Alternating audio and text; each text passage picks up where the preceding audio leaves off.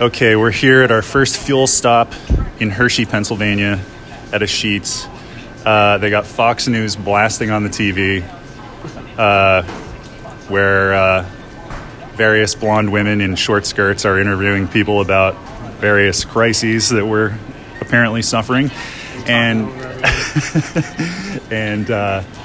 lots of people wearing camouflage. We are still shivering from the ride down here. It was, I think, 38 degrees when we left. Doing 80. Yeah, this is hardcore Type 3 fun at this point, so we could cross that off the checklist. But the sun is up now. We should be hitting, in our next leg of this, we should be hitting like the 50-degree range, which is going to be a lot nicer. And then after that, we're going to be getting far enough south that we're going to be in the 50 to 60s. Really, really looking forward to that. But we're a little behind schedule, but we're warming up with some tea right now, and then we're hitting the road again.